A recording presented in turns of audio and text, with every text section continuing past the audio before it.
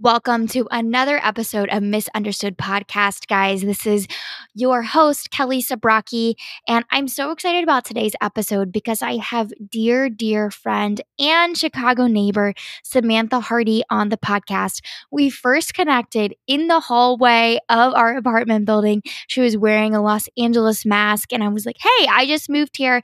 And then later found out how incredible of a human being she is, and I'm so excited for you guys to see and hear her light and love today. She is an associate licensed marriage and family therapist with the Chicago Center for Relationship Counseling and has been working with couples and partners at all kinds of relationships and adults and children for the last several years while in her program, while also studying as a graduate student in Northwestern's marriage and family therapy program. She worked alongside as a graduate assistant for her professional role model, Dr. Alexandra Solomon, and her graduation was this past June, so she's enjoyed being in the therapeutic space with individuals, couples, and adult families, which all face a variety of challenges, including anxiety, life transitions, difficult family relationships, communications concerns, etc., etc. Not only is she a family therapist, but she also is a photographer, a portrait photographer, continuing to show the world how you can do both and be this professional. I'm so excited to share her story, but also some of her experience. She's new in the industry, but not new to relationship, and also just a genuinely positive person, which I think that we can all hear and pull some life lessons from. So stay tuned. So excited to share this episode about managing conflict and communication in your relationships. Here is Samantha Hardy. Let's dive in. You're listening to Misunderstood Podcast, where we're setting the record straight on all things misunderstood.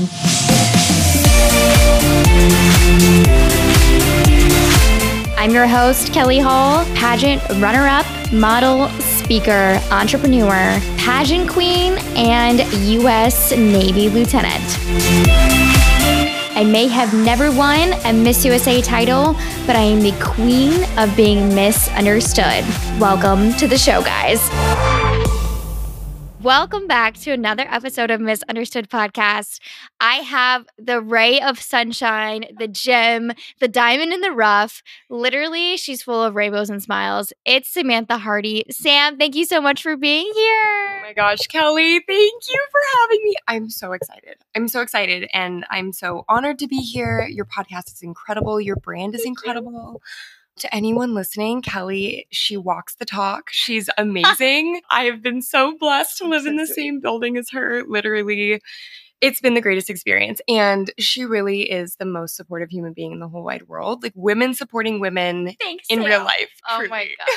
I thank you so much. I feel like we just recently talked about this, but when we met, it was like divine intervention. Yeah. I mean, we met, I think, what was it? The first week I was living here. Yeah. And it was in the hallway of our apartment building. And you'd only been here for what, a couple months, 6 months? That's exactly right. And I saw you and I pet Dale because your dog Dale is the sweetest dog in the whole wide world. Obviously. Dale is here right now. Sorry, guys, if you hear him barking. He's so sweet. So we ran into my now fiance Spencer and I ran into Kelly and Austin in the hallway. We got chatting and I've gotten to do so many fun photo shoots with Kelly. The best, literally every single picture on my Instagram is at Sam Hardy Portraits. Every single one. I'm like sponsored by you at this point. Sweet. Oh my gosh, it's just too fun. So thank you so much for having me. Yeah. Well, when I met you, you were, still in your grad program. And I'd also like to say, in my mind, like you are the personification of Elle Woods because you've not only obviously like exceeded your grad program in every way at Northwestern, but you were the grad speaker. Guys, she literally stood on stage you had pink heels on, right? They were bright yellow. Yellow, that's right. My signature color. Yellow. That's right. Your bright yellow heels and your purple gown. And you spoke in front of everyone with your beautiful blonde hair. And it was like so uplifting and perfect. And I think I cried watching your grad speech because it was so good. And I was like, oh my God, you are Elle Woods. Like you are it. So, oh my God, just majestic. I adore you. What I love and why I wanted to have you on the podcast, you're so humble, and I know that you're just starting in your career as a marriage and family therapist. But just like in our conversations, you really elevate any conversation we have about communication or talking to your partner or handling conflict or navigating, these difficulties. Yes, because you are, obviously like a marriage and family therapist, but just like a human being, you do such a tremendous job. So that's why I wanted to have you on the podcast. I think a lot of people can relate to where you're at. You're recently engaged. Oh, You've known your fiance since you, 14, I think? Fourth grade. Fourth grade. I mean, so you know a little bit about relationships. Like, let's be honest. You're not like, oh, I've never been in a relationship before, but here are my tips. Like, so I think like personally you can talk the talk, but then, through your professional career, you have a lot of insight to give. So I'd like to just kind of like dive right in. Yeah. We've been wanting to do this forever and kind of get you officially on the podcast. We're going to be talking specifically about conflict resolution and tips for resolving that conflict, and then just generally like communicating with your partner. Thank you. Just thank you for the kind words. No, truly.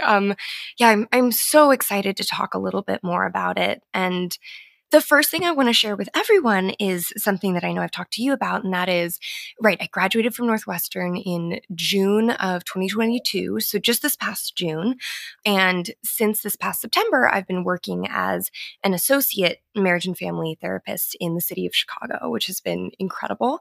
As a heads up to everyone listening, so the process of being a marriage and family therapist, you go to grad school for 2 years. You typically get about 500 hours of therapy completed. That's a lot. It's a lot of hours.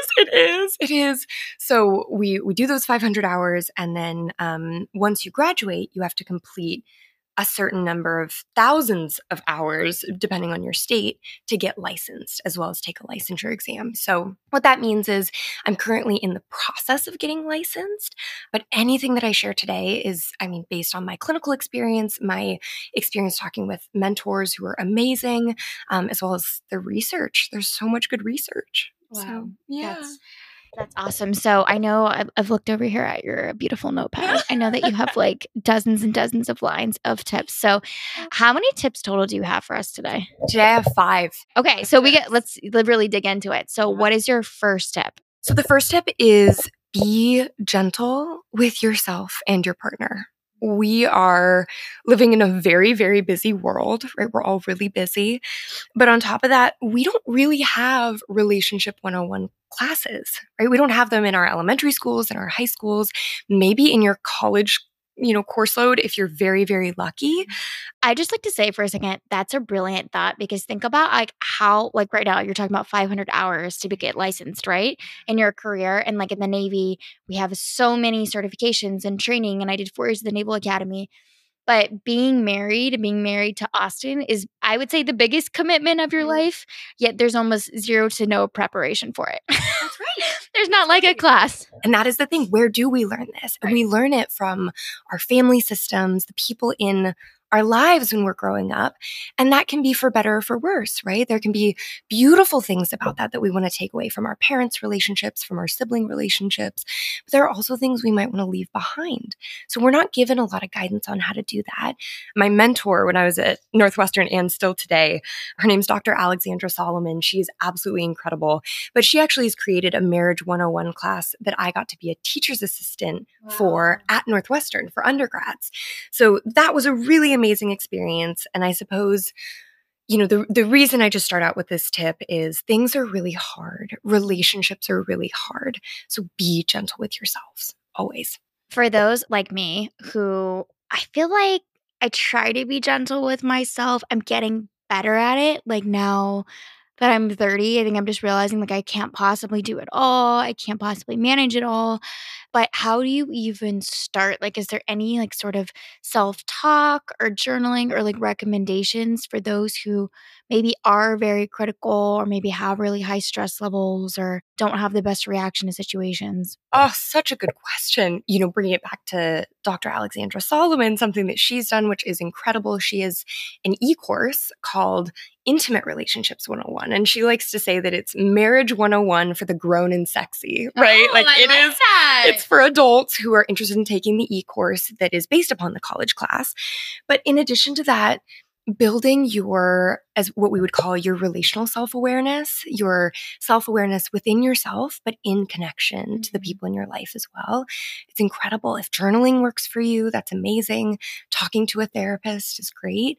Talking to friends or family, learning their stories, being really curious about how that lands for you, all really great things. I love that. And I'd say part of being gentle for me, like I interpret that I'm curious what you have to say about this. Like now I'm maxed in my career. Like I am doing just everything I possibly can. I feel like I'm stretched 100 ways, but like the cup is full. Like I could not possibly add another thing to my career right now. Personally, I'm not single anymore. Like I do have Austin, and Austin is my priority. And then I do have little Dale over here who is trying to climb all over us. He's like really trying to climb all over you. Sorry. But like, I wish you guys could see. Dale is literally climbing on Sam's shoulders, like as we're recording this. I'm sorry. But like clearly, like there's a lot going on. I can't even record a podcast without like my dog needing my attention, my husband needing my attention. So, we talked about this. I do things like I don't stress about serving a perfectly curated meal or dinner, or like feeling guilty about doing takeout. I get frustrated when people make comments on, say, like my home, laundry piling up or dishes. Like if someone's like, "Oh, wow, Kelly, like you really haven't done the dishes." I'm just like, you know what? I'm going to let that go because it's so at the bottom of what I want to put pressure on myself right now. And then same thing with Austin. Like I don't try to get frustrated with him when things aren't perfect around the household because I'm like, we're doing the best that we can. And like, I'd rather spend time with you and relax with you and sit on the couch with you than make sure everything's perfectly like dusted. And you know what I mean? So I feel like those are the ways that we're a little bit more gentle with each other instead of being hypercritical about everything being perfect at the home, or like I said, a meal perfectly served, or, everything being just so like just trying to remember that we're like doing the best we can. It's honestly such a beautiful segue into the second tip of being in the moment, being present in the moment with yourself and also your partner is so rewarding, right? Being gentle with yourself, being present. This second tip that I want to share with you, I think is really, really fun. And it leans into that idea of how we can be relationally self-aware or continue to practice that. Because it's always a practice, right? It's hard to just be aware of what activates us or what turns us off, what turns us on, whatever that is. So I want to introduce to you Dan Siegel's hand model of the brain. So for anyone in the world of psychology, Dan Siegel, he is a clinical professor of psychiatry at the UCLA School of Medicine, as well as a founding co-director of the Mindful Awareness Research Center at UCLA. Shout out to my dear friend Megan, who worked with him while she was at UCLA. So Dan Siegel has created this hand model of the brain to help us understand the physiology behind when we become emotionally activated or emotionally dysregulated. And this kind of is a, part one of, sort of another tip that is upcoming. But I want to do this with you, and anyone listening can follow along. I'm going to try and make the instructions as clear as humanly possible. Okay. So you're going to bring your hand up as if you're giving a high five. You're going to fold your thumb down over your palm, and then you're going to fold your fingers over your thumb, your forefingers kind of over your thumb. So you're kind of holding your thumb in a fist shape. So this is your brain. Say hi to your brain. I love brain. So your wrist is sort of demonstrating what your brain stem might look like. So your brain stem, your spinal cord, right? It goes up into where your thumb is, so that you can lift your forefingers and show off your thumb. Your thumb is representing your limbic system. This is your fight, flight, freeze, or fawn response. Have you heard of fawn? No, actually. Many people in our common everyday vernacular know that fight, flight, or freeze might refer to how we respond when we're becoming emotionally activated. Well, researchers are sort of figuring out that there's this fourth one called fawn, often found, can be within anyone, but often within women who are socialized in a feminine society. And that is being extra, extra nice and protecting yourself in that way. So I don't know if you've ever been in a situation where you're feeling unsafe. Maybe you're surrounded by other guys or girls or just people who are making you feel uncomfortable, my go-to is to fawn. It's to say, oh my gosh, thank you so much. Oh, this is lovely. Okay, well, I have to go, right? It's that really extra nice kind of response. I feel like I'm actually at a point where I'm between fawn and fight.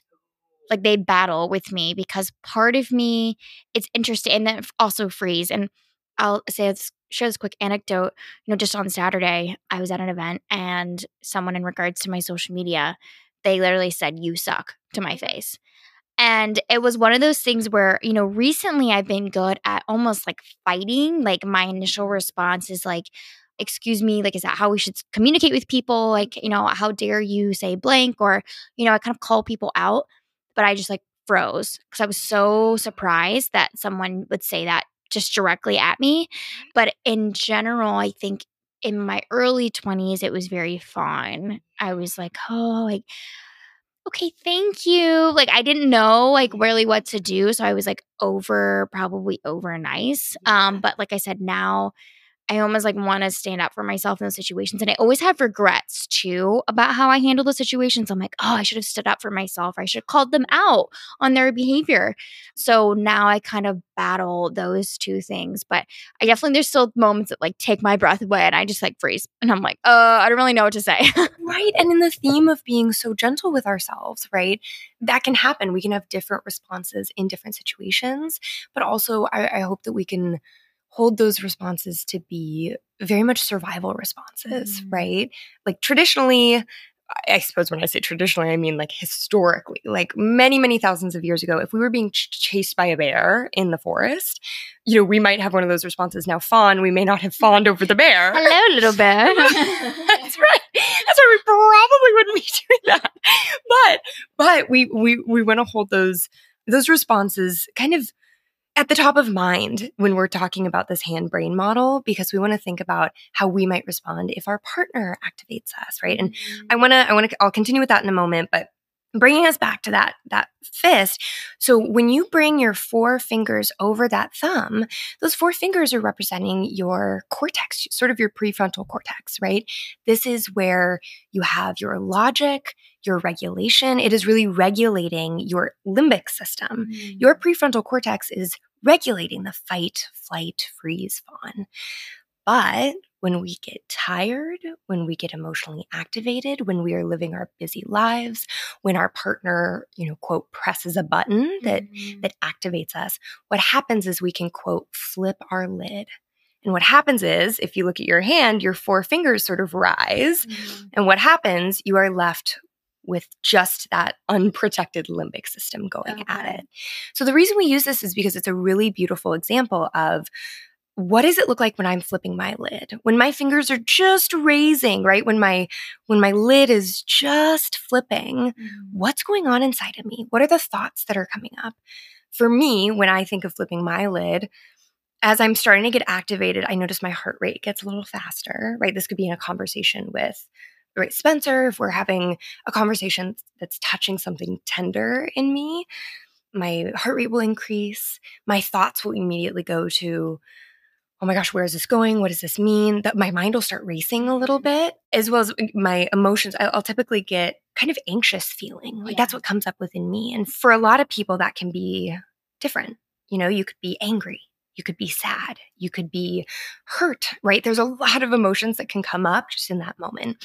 But the reason I want to give you this tip of this hand-brain model is when you are in your next conversation with a partner, with a family member, with a friend, and you are noticing those things inside of you that tell you, ooh, my lid is flipping. Something's happening in me that's making me dysregulated. Just noticing that is a huge, huge first step. I've literally been going through this so much recently, both at work and professional relationships, and then also with Austin. And like I said, I think it's because my cup is so full. I feel like my reactions are a lot quicker than they used to be. Like I'm more sensitive maybe because I am just doing the best that I can. So, when Austin, he has different tones. And so like sometimes he's really tired too. And he had a really long day. So he'll say something like, oh, like I see that the dishes still aren't done. He doesn't ever really say that, but like just as an example. And my initial, like heart boom. I'm just like, seriously? Like, you think I had an opportunity to do the dishes today? And then to backtrack, like, if he approaches that a lot nicer and he goes, hey, like, is there any chance that we can just take care of the dishes at some point this week? Like, it's just really piling up. Then my heart isn't immediately spiked, and I'm like, let's do that. Like, it's definitely getting a little out of control. I agree. But I'm trying to work with him on both the way we talk to each other first, so we don't offset those things. But then I'm also trying to, like, okay, before I react to what he said that I didn't like the way he said it, taking a deep breath and being like, okay, hey, like, I'm sorry. I know the dishes are bad. I've just really, really been struggling. Like, and he'll be like, you were so right. I'm so sorry. I shouldn't have said it that way. So taking a breath so that way I don't add more fuel to the fire by reacting like really frustrated and like upset. And usually he'll take a step back too and be like, okay, you're right. I shouldn't have said it that way. Like, I'm just tired. It's such a good example. Doing the dishes or having someone not do the dishes and having your partner get frustrated. Like, it's such a good practical example of something that happens, I feel like, for so many people, right? And it's such a good example too of how everything is relational, right? We learn a lot. We talked so much in the marriage and family therapy program that I was in about how it's not just I do something and then you do something and then that's it. It's I say something which activates something in you, and then you say something which activates something in me, which activates something in you, and it's very circular. Ooh, yeah. Right? So a lot of our work in therapy is breaking down what is the pattern that's happening and bringing it back to that hand-brain model. What can we do when my lid is flipping so that my response to you is less, fight, flight, freeze based. It's less based in reactivity and more based in responsivity, right? Like we're holding that response in the groundedness that we feel in our hearts versus the reactiveness that we're feeling through our limbic system. So this next tip, this third tip, I think goes along beautifully with what you're saying. And that is the idea of a timeout technique. A timeout technique, it can really be seen throughout the literature, but Mona Fishbane is an incredible clinician who's really stated that using a timeout break when one or both members of a couple are emotionally dysregulated, it can help the dialogue proceed a lot more productively. So, there are other clinicians that have done research on this, Karen Rosen, colleagues, and of course the infamous Gottmans, right? John and Julie Gottman. Yeah. So here's how it works. I love this technique, and I'll talk about it with couples and individuals too, because regardless of whether or not you're in an intimate relationship, being aware of what happens when your, quote, lid is flipping and how to progress through that can be so helpful.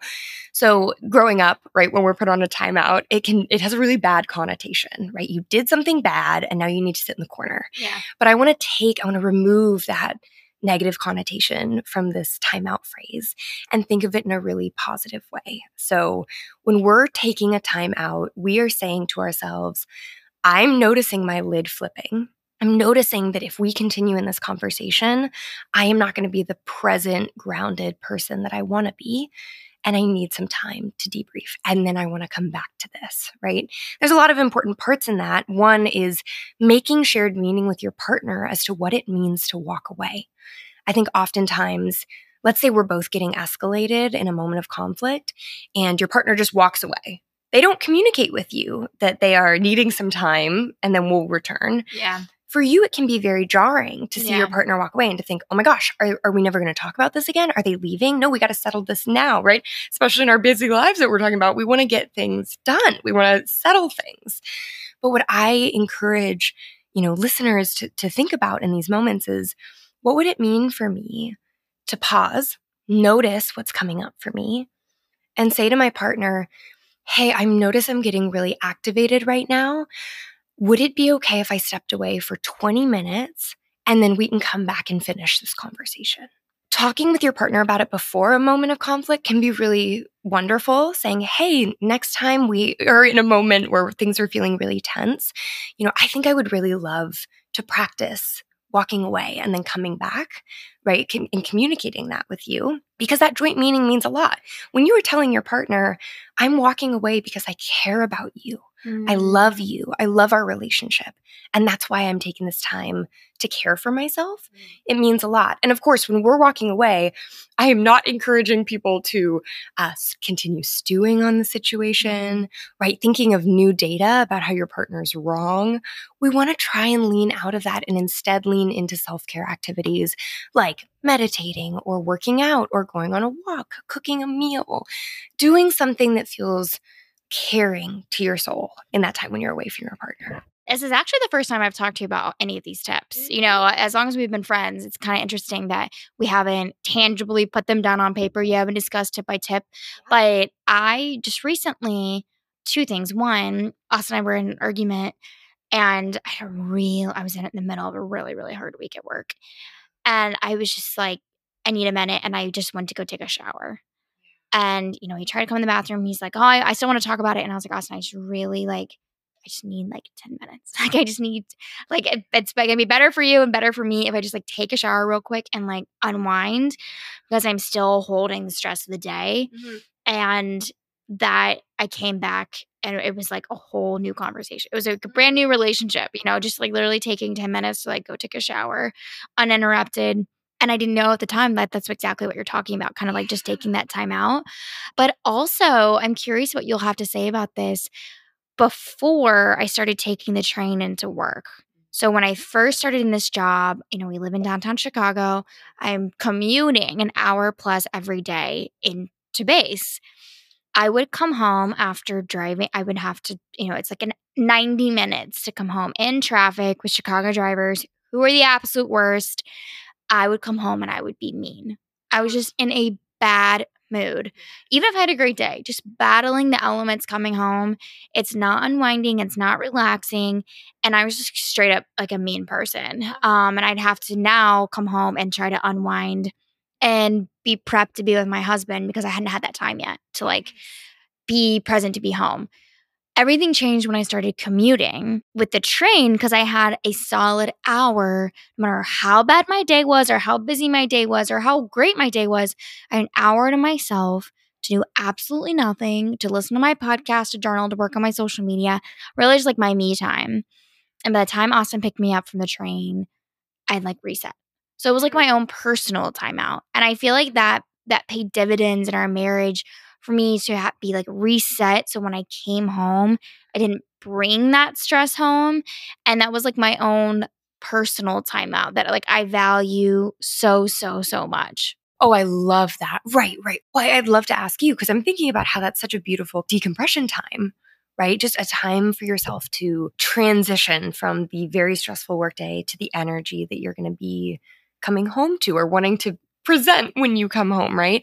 I wonder, do you have any ideas about how people can, I have a couple, but I want to ask you, like, do you have any ideas for how people can do that if they don't have a commute when we're working from home? Like, how can we do that? Yeah, especially when Austin and I were working from home, I think, look at me being a, professional marriage therapist. No, I'm just kidding. Guys, these are Kelly's personal tips. I'm not licensed at all. But like, I think having some sort of a separation, to reset, whether it's going out walking your dog. If I'm here with Austin, I will take 20 minutes to like go pick up my Starbucks, take, Dale for a quick 20-minute walk and then like come back and I'm like a little bit more reset. I used to do a better job of working out after work and like that always helps me.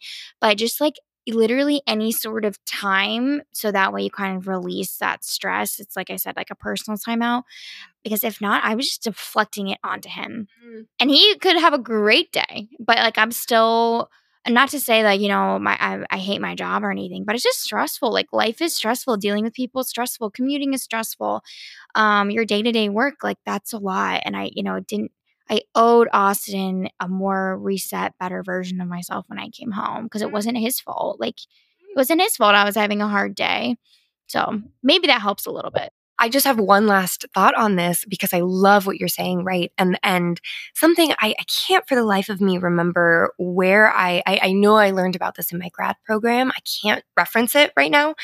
But the idea is that if you think about it, if someone stays home, whether they're staying at home just within the relationship, if they're staying at home to work from home, and you have someone coming from the outside world back from work or from being out with friends, whatever that is, the energies are very different. The energy of being home, quiet, grounded, doing, in your routine at home, and someone walking in the door from their commute.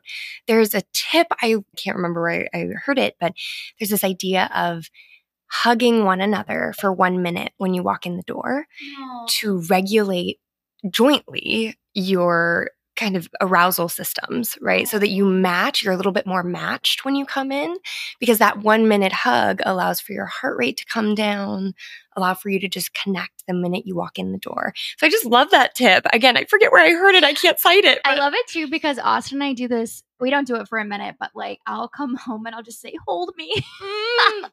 Again, like just the busyness, of those days. So yes, I love that. That's a great tip. Oh my gosh, I love it. This brings us really beautifully to our fourth tip that I was thinking of before coming in today. And this is something that I've witnessed a lot in my clinical experience. And it just falls in line with this conversation about the fact that we are so busy. We're so busy all the time. Hustle culture is real, right? And there is this very difficult space when you're in a partnership or in a friendship, right? Or in a family relationship, any kind of relationship, where your partner, friend, family member comes home from work and wants to complain or vent. And oftentimes for a lot of us, we're problem solvers, right? So Kelly, if you came home from work and said, things were really hard and I don't know what to do. My response could be, well, you should do this. You should think about this, right? We often go into problem solving mode with our partners when really the most magical thing you can do is validate. Validation is so, so, so powerful. And I see this time and time again where, someone comes home from work and wants to share about their day, typically the hard things. And it's hard for their partner to witness them being in a space of discomfort without wanting to step in and help, right? Step in and problem solve. Oftentimes moms can have this energy, right? Of, oh, well, hon, why don't you do this? Why don't you do that? Have you thought about this? When really that person was just sharing this because they didn't want to hold it alone. Mm-hmm. They wanted a witness there. So there are 3 phrases that this absolutely stems from Spencer, my now fiance, who I truly love more than anything in the whole wide world. He has taught me so much about this, right? I would come home from that graduate school program where we were doing a full-time graduate school caseload along with a very hefty client caseload all at the same time. And I would come home and I would tell him, I don't know how to do this. This is so hard. I have this paper due. I have all of this due. I'm miserable. And he would say, gosh, that just sounds so hard. And I would go, I know, it's really hard. And he goes, gosh, it just sounds like it sucks. Like that just must suck. I go, it does. Aww. It does suck, right? And then he goes, well, tell me more, right? Tell me more about how hard it is. And just those 3 words, right? Like that sounds hard. That must suck. And tell me more. He solved the problem more than he ever could have by telling me what to do. Wow. I love Spencer. I love that so much. That's so true. That's so true. I was just recently talking with Austin, a coworker, a couple other people. Like, I think even you about how sometimes when things happen to me, I just need to like release it. Yeah. Like I'm not looking for you to solve my problem. I just like need to tell you about what happened that day or something rude that was said to me or whatever, and just release it and then be done with it. But you're right. I mean, I think that's definitely true. And like my scenario with Austin, like he is a civilian. He's never served a day in the military. There are some basics that he won't ever understand, like chain of command or conversation, or like when someone tells you to do something, you just do it. You don't challenge it. And so like I get frustrated about something, or I get frustrated about the culture, or get frustrated about the way I'm treated, or I know just in general, like, I signed up for a really hard billet currently and I'm taking it day by day, but there's a lot of power in just being like, yeah, like that must be hard. And he always wants to solve my problems.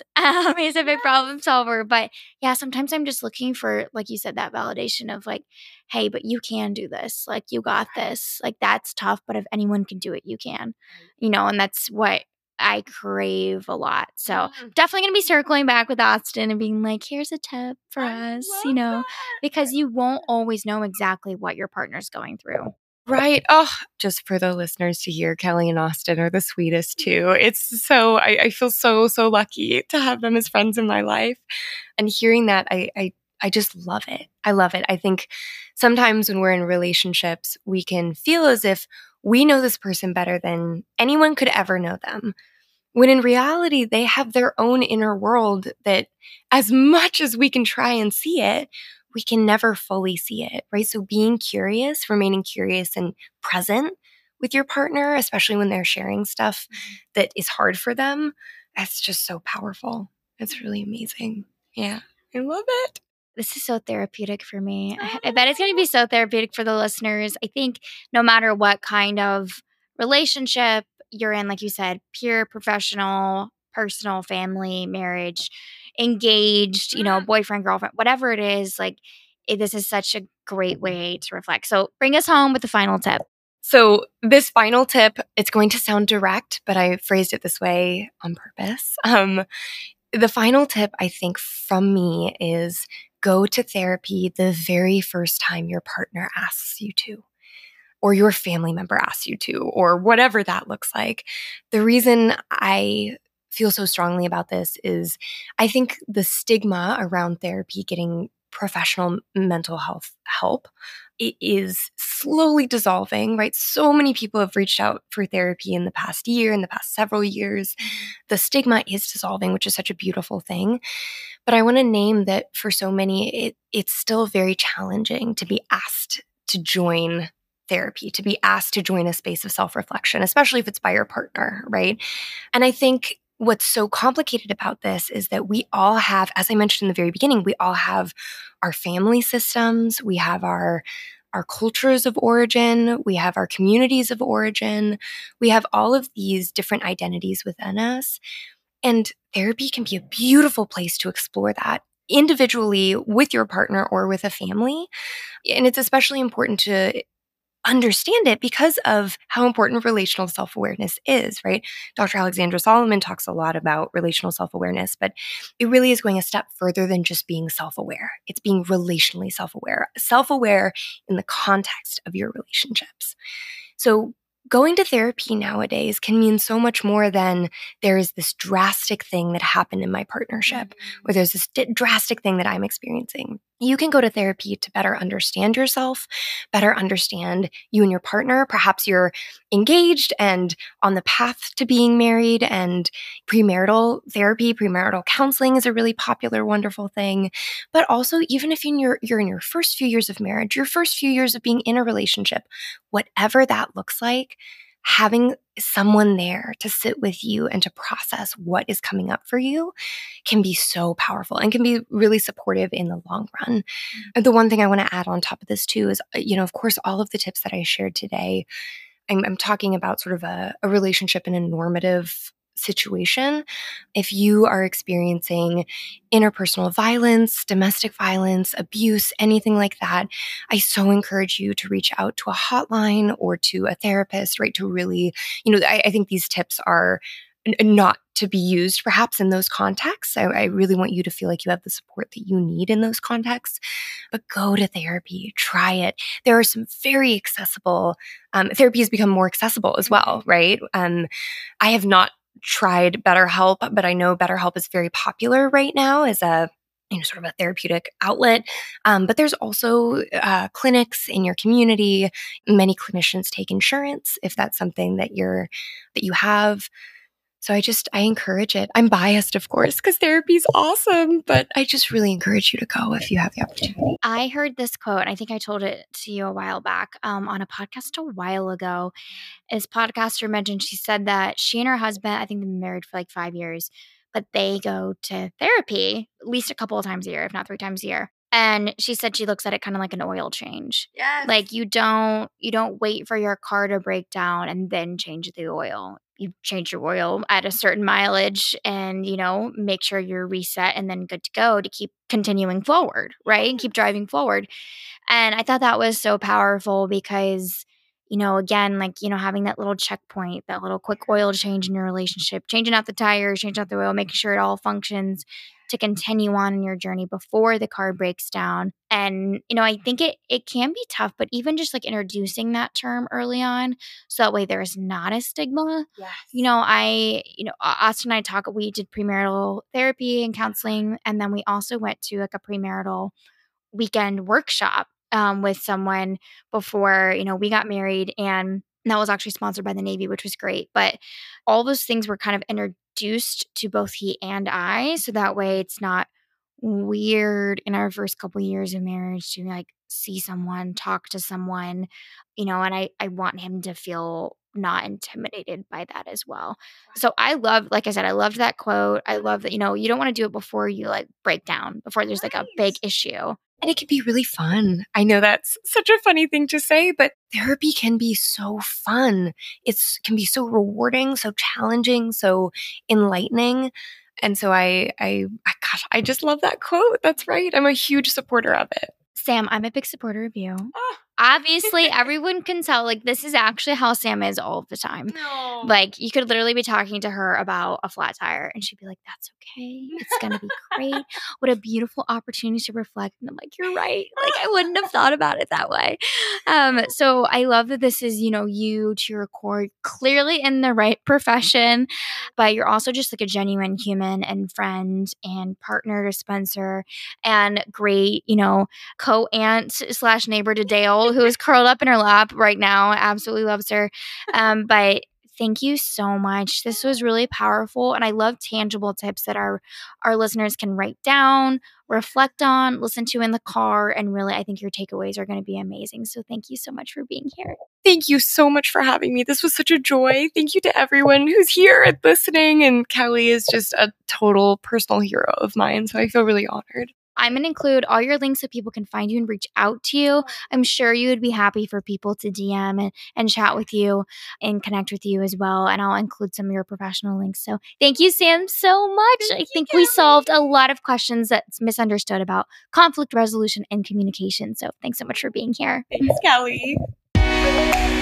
Thanks so much for tuning in to another episode of Misunderstood Podcast. I love hearing from you guys, and I want you to take a screenshot of this episode, tag @misunderstood.podcast on Instagram, and share a takeaway from today's episode. Something you loved, something you wanted more of, whatever it is, it helps me learn what you guys want to hear. Please consider leaving a review on iTunes or Spotify. I want to give a special shout out to my friends at Hatch for producing this episode. If you are looking to launch a podcast, or if you already have one, you can get unlimited podcast editing by visiting usehatch.fm. That's usehatch.fm. Thanks so much, guys. Until next week, this is your Misunderstood, Kelly Hall.